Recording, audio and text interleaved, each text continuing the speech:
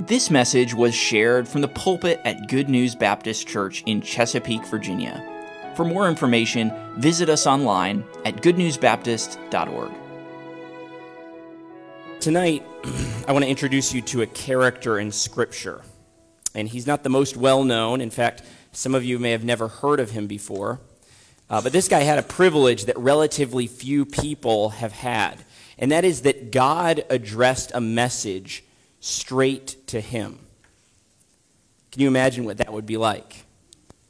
We have God's Word, and what a blessing it is to have God's Word. But imagine if God says, this message is for you, and I'm going to attach your name to it. I'm talking to you now. Well, that's what happened with this guy we're going to look at tonight. He had that privilege, and God had something to say to him that bears repeating because it has a real bearing on us today. We aren't going to jump straight to that message from God. I want to introduce you to this guy first. So I want to ask you to join me in Jeremiah chapter 36. We're going to take a little bit of a journey through the book of Jeremiah as we get to put some different passages together and piece together an incomplete portrait of this man. So as we come to Jeremiah 36 and our first glimpse of this obscure biblical character, the setting is Judah, the nation of Judah under the reign of King Jehoiakim. The final fall of Jerusalem to the Babylonians is less than 20 years away. There will be two more kings who will come to the throne after Jehoiakim before that final fall of Babylon. But each of them will just continue to lead Judah more and more away from God, and they'll hasten the nation's fall. But throughout those 20 years, from where we're at here in Jeremiah 36 to that fall of Jerusalem to Babylon, the prophet Jeremiah is going to continue to faithfully minister and share God's word. As we come to Jeremiah 36, the prophet Jeremiah is probably about 50 years old now, and he's already been ministering for many years before this point, and he's made some enemies. There are some people who don't like the straightforward preaching that Jeremiah shares, and he's met with some pretty serious opposition already in his ministry.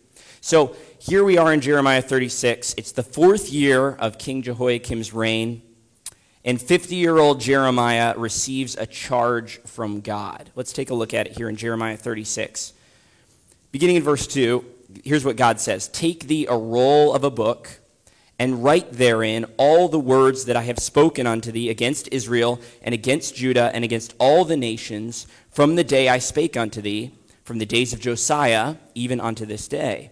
It may be that the house of Judah will hear all the evil which I purpose to do unto them, that they may return every man from his evil way, that I may forgive their iniquity and their sin." So God is telling Jeremiah here, I want you to take all the prophecies that I've given you up to this point, and I want you to write them down. I want them to be compiled together on this scroll. And I want that to be a testimony to the nation of Judah so they can read all these judgments that you've already preached about, and they can say, wow, maybe we should turn back to God. So that's what God tells Jeremiah to do. Now, Jeremiah himself was likely completely capable of writing all of this down himself. But in verse 4, he employs the services of a scribe. Perhaps he's doing that because it'll seem more official if the documents are written up by someone who's authorized to prepare legal documents, as this scribe was. But whatever the reason, Jeremiah brings this man into the story. And here in verse 4, we meet Baruch. Take a look at verse 4 with me. "Then Jeremiah called Baruch the son of Neriah, and Baruch wrote from the mouth of Jeremiah all the words of the Lord which he had spoken unto him upon a roll of a book." So this is straightforward. Jeremiah is dictating, Baruch's writing it down. Jeremiah speaks, Baruch writes. Jeremiah speaks, Baruch writes. All right? Pretty straightforward. I don't know, but I imagine that Baruch thought, that's the job. Jeremiah is going to talk, I'm going to write it down. Once he's done talking and I'm done writing it down, the job's over. Not quite. Verses 5 through 7. "And Jeremiah commanded Baruch, saying, I am shut up. I cannot go into the house of the Lord. Therefore, go thou and read in the roll, which thou hast written from my mouth, the words of the Lord in the ears of the people in the Lord's house upon the fasting day. And also, thou shalt read them in the ears of all Judah that come out of their cities. It may be they will present their supplication before the Lord and will return everyone from his evil way. For great is the anger and the fury that the Lord hath pronounced against this people. So Jeremiah says, so we've got the message written down, but there's a problem. Jeremiah has been barred from going into the temple. Now, the temple was Jeremiah's favorite place to preach. When he had a message to share, he'd go to the temple. Usually he'd stand in one of the gates, and he'd preach the message. It's a place where there's lots of people, there's a lot of traffic. That's where people are coming to worship the Lord, so it's a good place to hear the word of God. And that's where Jeremiah liked to preach. Well, people knew that, and I don't know if this is a command that came from the king or what, but somebody said, Jeremiah, you're not allowed to go to the temple anymore. No more preaching at the temple. So Jeremiah says, I'm shut out. I can't go to share this message from God. And he looks around. Who's around? Hey, this guy that I just got to write all this stuff on a scroll. Here he is right here. And so he says to Baruch, here's the situation. You go and read this message from God to the people. Well, Baruch does it. He goes to the temple, he reads the words in the book, just like Jeremiah would do. He goes to one of the gates where all the people can hear, and he reads this collection of prophecies. Well, that gets the attention of some of the government officials. And so these officials come and they call Baruch and say, we want you to come and we're going to meet together and we want you to read this book to us, read the roll and all these prophecies to us. And so that's what happens. This group of officials gets together. Baruch reads through the book to them. Well, they're very interested in this. They realize what it has to say about their nation and what's going to happen. And they say, the king needs to hear this. The king needs to hear what is in this book. He needs to hear these prophecies. And so they say, we want you to give us the roll so we can take it and read it to the king. And they ask Baruch, tell us now, how didst thou write all these words at his mouth? And Baruch gives a pretty straightforward answer. He says, he pronounced all these words unto me with his mouth, and I wrote them with ink in the book. I think they're trying to ask Baruch, what was your part in this? And he basically says, Jeremiah said it, I wrote it down. That was my part. Well, the government officials know Jehoiakim is not a guy who likes to hear God's word, and he's not going to like this message. And so he's no friend of Jeremiah's, he's no lover of God's truth, and so they warn Baruch, go back to Jeremiah, and both of you need to go into hiding. Because there's probably going to be repercussions from this message. Now, it feels kind of like one of those don't shoot the messenger kind of situations. It's like, all I did was write down the words that Jeremiah told me. Why am I in trouble? But Baruch's been implicated in the whole thing. They say, you need to go with Jeremiah. You need to go hide. Well, they bring the roll to Jehoiakim, and this is a pretty well-known story. They're reading these prophecies to King Jehoiakim. And after they read through 3 or 4 sheets, he snatches it out of their hands. He takes a knife that he has right there. He cuts it into strips, and he throws it into the fire. That's what he thinks about the word of God. And then he tells them, you go find Jeremiah and find Baruch and arrest them. And I love what Jeremiah 36:26 tells us. It says, but the Lord hid them. They go into hiding, but who was doing the hiding? Well, the Lord was doing it. So he watches over them in this. But think about all of this. Jeremiah and Baruch are in hiding. They're waiting for this storm to pass. And God once again speaks to Jeremiah. He tells him to once again dictate all of these prophecies to Baruch. Verse 32 of Jeremiah 36, then took Jeremiah another roll and gave it to Baruch the scribe, the son of Neriah, who wrote therein from the mouth of Jeremiah all the words of the book which Jehoiakim king of Judah had burned in the fire, and there was added besides unto them many like words. So they repeat this whole exercise and then add some on. And so you've got a recreation of the original book, and it's got some notes from the author added to the end. But think about all of this and how it all unfolded. What a way for Baruch to enter the story. It seems so innocent at first, right? He's just coming. He's just going to do this job for this prophet. And then presumably, maybe Jeremiah is paying him. Maybe he's doing it for free. I'm not sure. He finishes the job, says bye to Jeremiah, and it's over. And all of a sudden, here he is in hiding with the prophet. And I can imagine what Baruch might have been thinking or feeling at this point.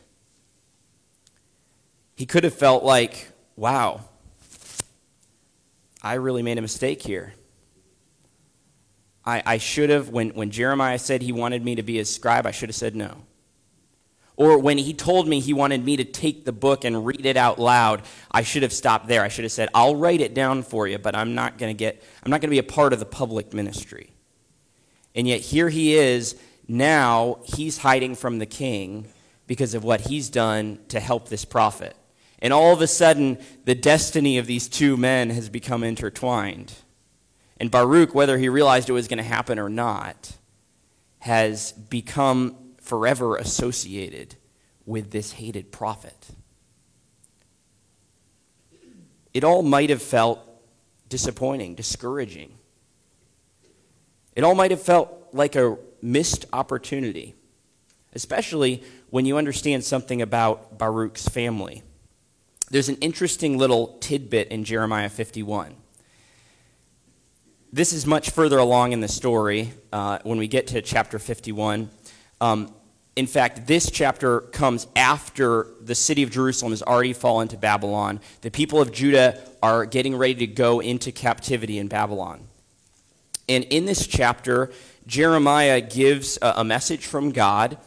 And interestingly enough, this message is actually all about Babylon. It's all about the fact that God is going to judge Babylon. Babylon at this point is feeling pretty good about themselves. All the prophecies against Judah have come true. They've been judged. Babylon has been used by God to bring about that destruction, that judgment. But now Jeremiah says in chapter 51 that Babylon is going to experience the same thing. God's going to judge Babylon too. Well, that's the message of chapter 51. But then Jeremiah takes all of that and he gives it to a man named Seraiah. And he tells Seraiah that he wants him to take this message and bring it with him to Babylon. Seraiah is part of the group of Jews who are going to be taken into captivity in Babylon. And Jeremiah says, I want you to take this prophecy. I want you to bring it with you to Babylon. When you get there, I want you to tie a stone to it. And then I want you to throw it into the Euphrates River. And when you do that, I want you to say, thus shall Babylon sink. All right, it's an image of the fact that destruction is coming to this nation of Babylon. And you might say, what in the world does all this have to do with Baruch? Well, there's something interesting about this guy Seraiah. Take a look with me at verse 59 of Jeremiah 51. It tells us a little bit about Seraiah. It said, the word which Jeremiah the prophet commanded Seraiah the son of Neriah, the son of Maaseiah, when he went with Zedekiah the king of Judah into Babylon in the 4th year of his reign. And this Seraiah was a quiet prince. So it tells us that he was a quiet prince, and it talks about him going with Zedekiah. It sounds like he's part of Zedekiah's court. Now, Zedekiah was the final king of Judah. He's the one that really messed everything up in the end and caused Babylon to come and destroy Jerusalem and take them into captivity. Whatever exactly this term prince means, it tells us that he was in some sort of a position of authority or prominence. And so Seraiah is not just some servant down here. He's somebody who's important in the government. He's part of the king's court, if you will. All right, so Seraiah is an official in the government. He's got some status. He's got some importance in the eyes of the people. But that's not all this tells us about Seraiah. It also says he was the son of Neriah, who is the son of Maaseiah. Any guesses who else we meet in Scripture who's also the son of Neriah, who is the son of Maaseiah? Baruch. In other words, Seraiah was Baruch's brother. And so this guy who's going to be taking this message back to Babylon for Jeremiah, he's got a brother named Baruch, who was the one who wrote all this stuff down for Jeremiah however many years ago, 20 or whatever. So think about this. Baruch and Sariah's lives took very different paths. Sariah ended up in the king's court. Baruch ended up hiding out with an unpopular prophet. Sariah became apparently pretty prominent. The kind of person somebody would look up to and say, you have a successful career. You've gotten to a position that means something. Meanwhile, Baruch, it would say, well, it seems like you threw your gifts away with this guy Jeremiah, when presumably if you'd worked things a little bit differently, you could have ended up with your brother in the king's court. Maybe all of this is going through Baruch's mind as he's hiding out with Jeremiah. Maybe not. But there are some things in Scripture that would suggest that he's thinking about his future and thinking about the fact that maybe, from one perspective at least, he's thrown his future away by throwing in his lot with Jeremiah.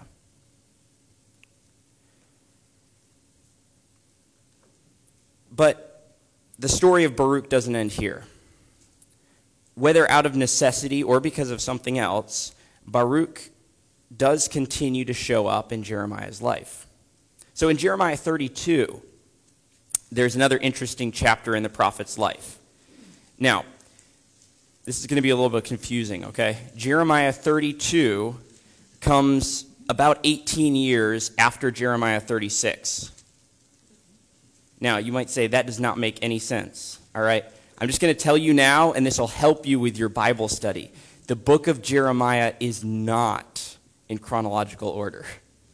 If you try to read it in chronological order, if you try to put everything in chronological order, it's going to not make sense, all right? Some of the chapters, like these two, 32 and 36, give us specific dates within the reign of certain kings, and so we can kind of build a timeline that way. But you gotta take the time to dig in and learn who the kings are and what order they are in. But believe me, it's worth it, all right? So that said, Jeremiah 32 is coming about 18 years after Jeremiah 36. Now, Jeremiah 36, just to recap, that's where Jeremiah hired Baruch and said, write all these words down, and Baruch wrote all the words down, okay? Now, about 18 years later, Jeremiah 32, things are looking a little bit different. At this point, Zedekiah is the king of Judah. The Babylonian army is surrounding Jerusalem. The city is under siege, and the situation looks pretty grim. And also, Jeremiah is in jail. And in this chapter, as the end is clearly near for the city of Jerusalem, Babylon is about to break through and completely destroy and completely conquer, Jeremiah does something that most people who are in jail during a siege wouldn't dream of doing. He buys some land. So Jeremiah's cousin offers to sell him a piece of land. And he makes this offer sound really great, but anyone with any sense is going to realize this guy's just trying to offload the land because Babylon is about to take over. But he comes to Jeremiah, as Jeremiah is in jail, and gives him this offer. He says, here's this land. It's your right by inheritance to be the first one to get a chance to buy it. Don't you want to buy it? And Jeremiah says, yes. Now, Jeremiah is acting under the command of God here, but he moves ahead. He buys this land, and he does it right. As you read through, you see that Jeremiah called witnesses. He wanted to make sure there were people to see this purchase take place. He made sure there was a scale so that they could carefully weigh the amount of silver that needed to be paid for the land. And he also makes sure that there's someone there who can properly write the legal documents to say this purchase is being made the right way. So that those documents, there can be one public document and one that's sealed, so that there's no question this land has been sold to Jeremiah. And guess who Jeremiah calls in to be that guy to draw up the legal documents? It's Baruch. Jeremiah says in verses 13 to 15 of Jeremiah 32, "And I charged Baruch before them, saying, Thus saith the Lord of hosts, the God of Israel, take these evidences, the evidence of the purchase, both which is sealed, and this evidence which is open, and put them in an earthen vessel, that they may continue many days. For thus saith the Lord of hosts, the God of Israel, houses and fields and vineyards shall be possessed again in this land." There's a message in this land purchase. The message is this. Yes, it looks really bad. Babylon is outside the gates. The fall of Jerusalem is imminent, but God is promising that this is not the end. He's promising that a day is coming when the people of Judah will once again be owning and buying and selling land. It's not all over for them. That's why it's not meaningless for Jeremiah to purchase this tract of land, even though Babylon's about to take it all over. Because the day is coming when it will once again mean something to own land in Judah. God is saying, I've got a plan going forward, and even though the destruction's coming, even though the judgment's coming, I'm not over with you. But imagine, this guy is in jail, and here he is saying this about, everybody knows Babylon's right outside the walls. Everybody knows what Babylon does when they conquer a nation. They don't just come in and knock them out and say, okay, now go do your thing. They know that they're going to be taken captive. They know that it's over. And here's Jeremiah saying, no, it's not over. God's going to restore the nation of Judah. And I can just imagine the people in that prison courtyard laughing at Jeremiah. Once again, Jeremiah is saying something ridiculous. Once again, he's saying something that completely goes against our eyes, our senses, what we know is going on. And here's Baruch, standing right next to him, sharing in all the derision, writing up legal documents for this land purchase that clearly means nothing. But there he is, taking the laughs, taking the scorn, standing beside Jeremiah. He shows up, he does his part, he serves Jeremiah faithfully once again. But there's more. Baruch still has a part to play in this drama. So turn with me now to 3. As we come to chapter 43, Jerusalem has fallen. Jeremiah's many prophecies have come true, and the people of Judah, including Baruch's brother Sariah, have been taken off to Babylon. Now, Jeremiah was spared in this. His reputation had preceded him, and the Babylonian officials specifically allowed Jeremiah to be free to choose where he wanted to go. I love that part of the story. That here they are taking everybody into captivity, and they come up and they say, Jeremiah, we've heard about you. It's up to you. You can come to Babylon if you want, or you can stay here. You're free to go. He's the one who's been hated. He's the one who's been attacked by his own people. And here the Babylonians are saying, go wherever you want, Jeremiah. But they do that. He's free. And there's a very small group of Jews that are left in the land. And this group kind of gravitates to Jeremiah. Because clearly his prophecies have come true. Clearly he's been speaking for God all along, because everything he said has happened, no matter how ridiculous it seemed at the time. And so they gravitate to Jeremiah. They realize this guy speaks for God. We want to hear from him. We want to know which way to go. And so they have this plan. They want to go down to Egypt, because Egypt is this powerful, this world power at the time. And they figure if we go down to Egypt, we'll be safe from Babylon, because Babylon's not going to mess with Egypt. And that way we won't have to worry about them coming and conquering the few of us who are left.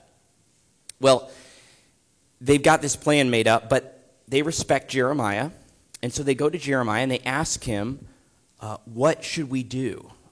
Should we go down to Egypt? Should we stay here? What should we do? Tell us what God has to say. And Jeremiah's answer is very clear.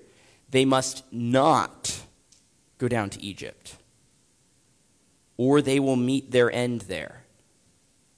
He's very clear. Multiple times as he's answering them here in this chapter, he tells them, don't go down to Egypt. They need to trust in God, and they need to remain in the land. Now, finally, you might think, somebody's going to listen to Jeremiah. All right, all along, people have been ignoring Jeremiah, but these guys get it. They've been there to watch all the prophecies come true. They respect Jeremiah.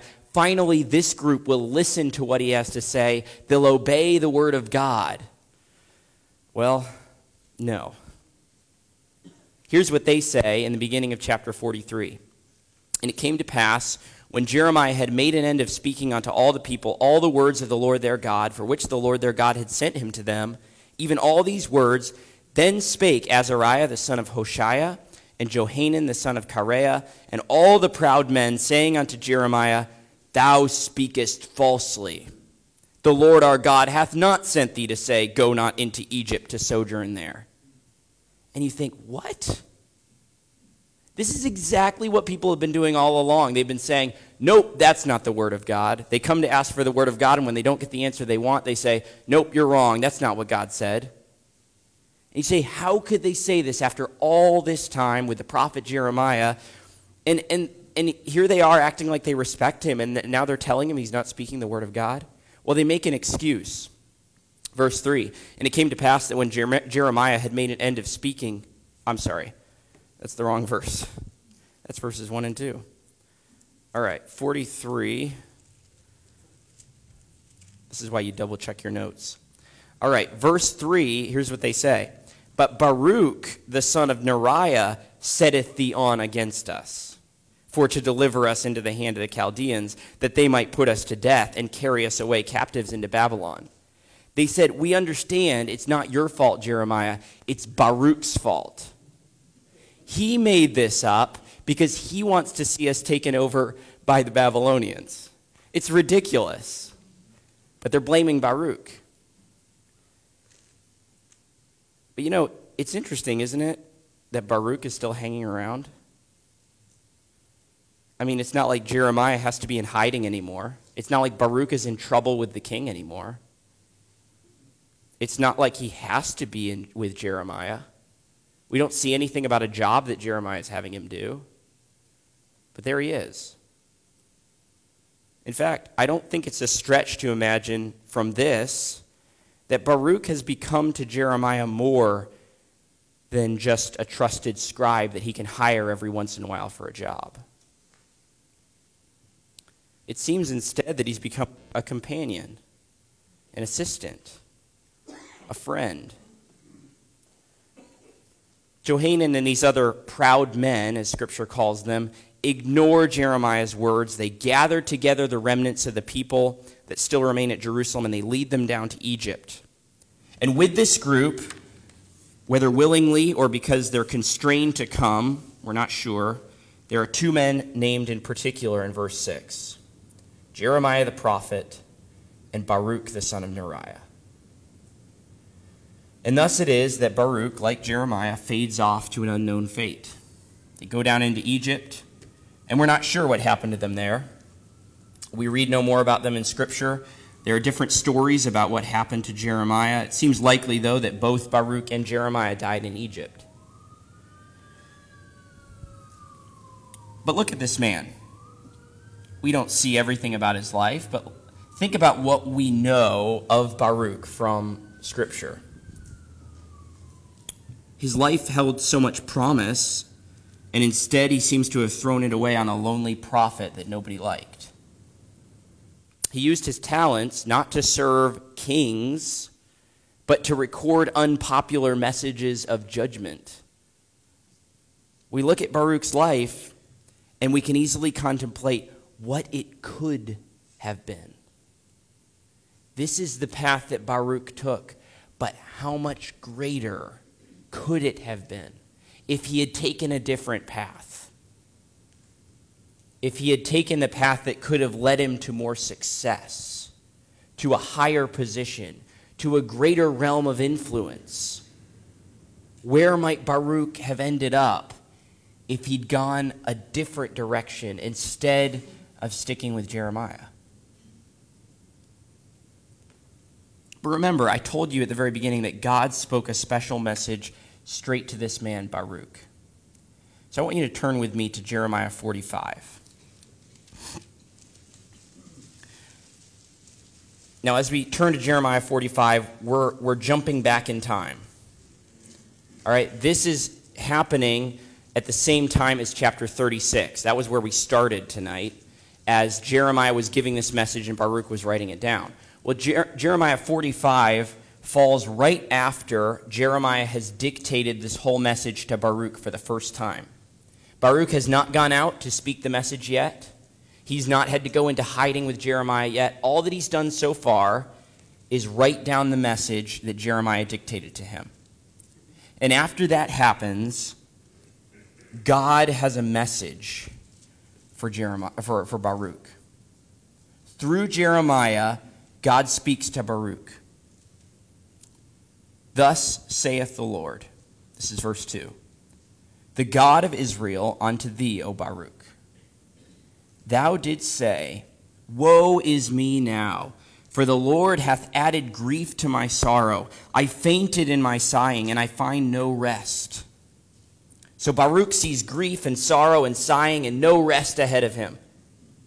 He's looking ahead, and already he's saying the future does not look good. Apparently, even from the beginning, he realizes, I'm casting in my lot with this guy, and it's not going to go well for me because of that. I'm going to experience sorrow. I'm going to experience a difficulty. It's not going to be fun. And even before he really starts down this path with Jeremiah, it seems like he can catch a glimpse of the future and he knows what's coming. Verse 4, Thus shalt thou say unto him, The Lord saith thus, Behold, that which I have built will I break down, and that which I have planted I will pluck up, even this whole land. So God's reminding Baruch that all of this that you see around you is going away. He's reminding him that this land, including the kings and the officials, all of it's going to be destroyed. All of it's going to be conquered. All of it is temporary. But then he gets really personal with Baruch in verse 5. And seekest thou great things for thyself? Seek them not. For behold, I will bring evil upon all flesh, saith the Lord, but thy life will I give unto thee for a prey in all places whither thou goest. God is saying that Baruch's life will be preserved when the judgment comes. God will reward his faithfulness. But here Baruch is faced with a choice. Here at the beginning, it seems like it would still be possible for him to pull out, to distance himself from the prophet Jeremiah, to continue on to a good career and comfort, prosperity and success. Or he can throw all of that away as he throws in his lot with the prophet of God and faces ridicule and opposition, possibly even physical attacks or imprisonment. I, for one, am glad that Baruch heeded God's words and chose not to seek great things for himself. Instead, he chose the path of faithfulness, the path of obedience. Did Baruch make a name for himself? Now, how many of you knew his name before tonight's sermon? Just a few of you. So in one sense, you'd say, absolutely not. Most people in the world have not heard of Baruch. But it is interesting, isn't it, that if Baruch had risen to the point of being the top scribe in the land, we would probably read far less about him in Scripture. And at best, he would be a footnote in the pages of history. But since Baruch didn't make the front page, he did make a lasting impact. Think about this for a moment. It's likely that it's because of Baruch that we have the book of Jeremiah. No, he didn't get the credit. His name's not on the cover. But as Jeremiah spoke, he faithfully wrote and wrote and wrote. And it makes me think, how many people through history have been essential to the work of God and we've never heard of them? Who cleaned the Metropolitan Tabernacle where Charles Spurgeon preached? Any of you know? I don't either. Who carried the luggage for D.L. Moody as he traveled around preaching the gospel? Who assisted George Mueller at that orphanage for children? History gives us the headlines, but there are millions of people who do not have recognizable names to us, whose labor in the shadows, supporting and helping and making things happen, has been essential to see the work of God carried forward. And I don't think we can overemphasize the encouragement that Baruch gave to Jeremiah. It's not clear whether or not Baruch accompanied Jeremiah for those full 20 years between Jeremiah 36 and that departure to Egypt. I don't know how many of those 20 years Baruch was by Jeremiah's side, but we can at least tell from Scripture that at the end, he was Jeremiah's faithful companion. I lean towards guessing that he probably stuck with Jeremiah much throughout that period, continuing to write down prophecies and continuing to serve as his companion. And it's not possible to put into words what it means to have someone rooting for you when it seems the whole world is against you. In 2 Timothy 4, Paul says this in verse 16. He says, "At my first answer, no man stood with me, but all men forsook me." He says, "I pray God that it may not be laid to their charge." And he goes on to rejoice, "Notwithstanding, the Lord stood with me and strengthened me." But it makes your heart sink to hear that phrase. All men forsook me. It's clear from Jeremiah's writings that he knew the sting of loneliness. He knew what it meant to feel that the whole world was against him. So what did it mean to Jeremiah to be able to say, "All men forsook me except Baruch"? Baruch stood with me. Baruch might not go down in history as one of the greats, but he fulfilled an important God-given task. And if at the end of my life it could be honestly said of me, he did what God wanted him to do, it doesn't matter who remembers me. It doesn't matter if I get my name on a building or I get a book dedicated to me. To be faithful is good enough. So forget all the hogwash about making a name for yourself or leaving your mark. Seekest thou great things for thyself? Seek them not. Where does God want you? And what does God want you to be doing? Be there and do that. Faithfulness, that's what God wants, and that's what he rewards. Very few among God's children are called to be a Jeremiah, but we can all be a Baruch. Let's pray. Father, I thank you for the testimony in your word about this little-known man. Thank you for the reminder it is to us. We're bombarded with calls to make sure that we're known, make sure that we are recognized, make sure that we're celebrated. And Father, all that you call us to do is simply to obey and follow you faithfully. Lord, help us to take that message to heart. Help us let all of the rest of it go to the side as we just faithfully follow you. Help us seek you with all our hearts. Help us be used in your work, whether it's in a way that people notice or not. Just help us be faithful. We love you. We're grateful for the opportunity to serve you. We pray this in Jesus' name. Amen. Thank you for listening. If you have questions about your relationship with God, or you would like to know more about the ministry of Good News Baptist Church, you can visit us online at goodnewsbaptist.org or call us at 757-488-3241. We trust your heart was challenged as you listened, and we want to encourage you to share this message with others. May the truth of God's word be your guide as you strive to follow Christ and make him known to others.